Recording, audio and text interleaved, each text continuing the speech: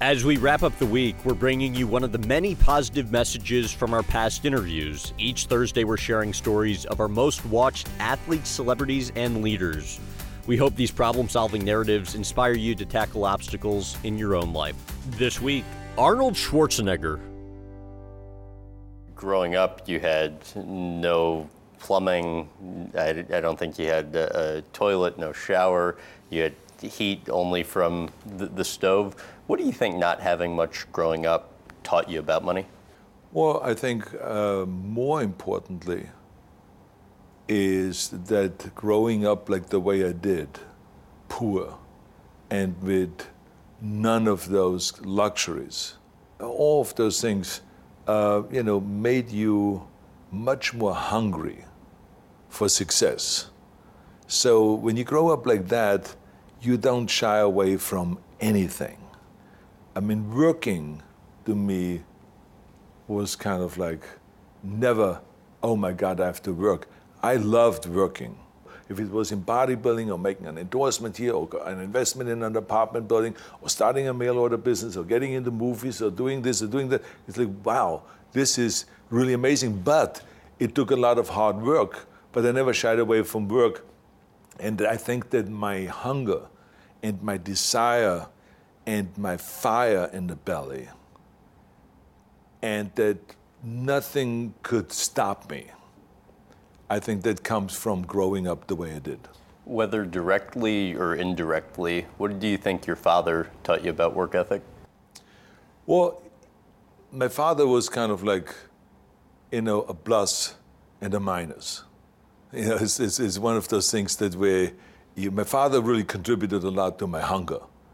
And my father contributed for me to wanting to get away from Austria and to get away from home. Because, they were not like, come on, Arnold, stay. You can stay as long as you want. No, with 15, I already had to pay to live at home. I mean, I made 300 shilling a month as an apprentice, and 100 shilling I had to give my parents so I could get the food. I mean, not that the food was not worth much more than 100 shilling, but they made me contribute, and I hated that. I said to myself, this is uncalled for, because my friends didn't have to do that. So it was that kind of a thing. So I said, I'm going to get away as fast as I can. I will show you guys. So it gave me the motivation to just leave and get out of there. You wrote, I read your book, and it was great. You made a pointed comment about your dad in your book. You said, quote, every time he hit me, every time he said my weight training was garbage, that I should do something useful and go out and chop wood, every time he disapproved of me or embarrassed me, it put fuel on the fire in my belly. That's right. Why? It was that upbringing. So this is why I said there's the plus and then the minus. So the minus was the immediate effect that it had, that I felt like there was never really a compliment.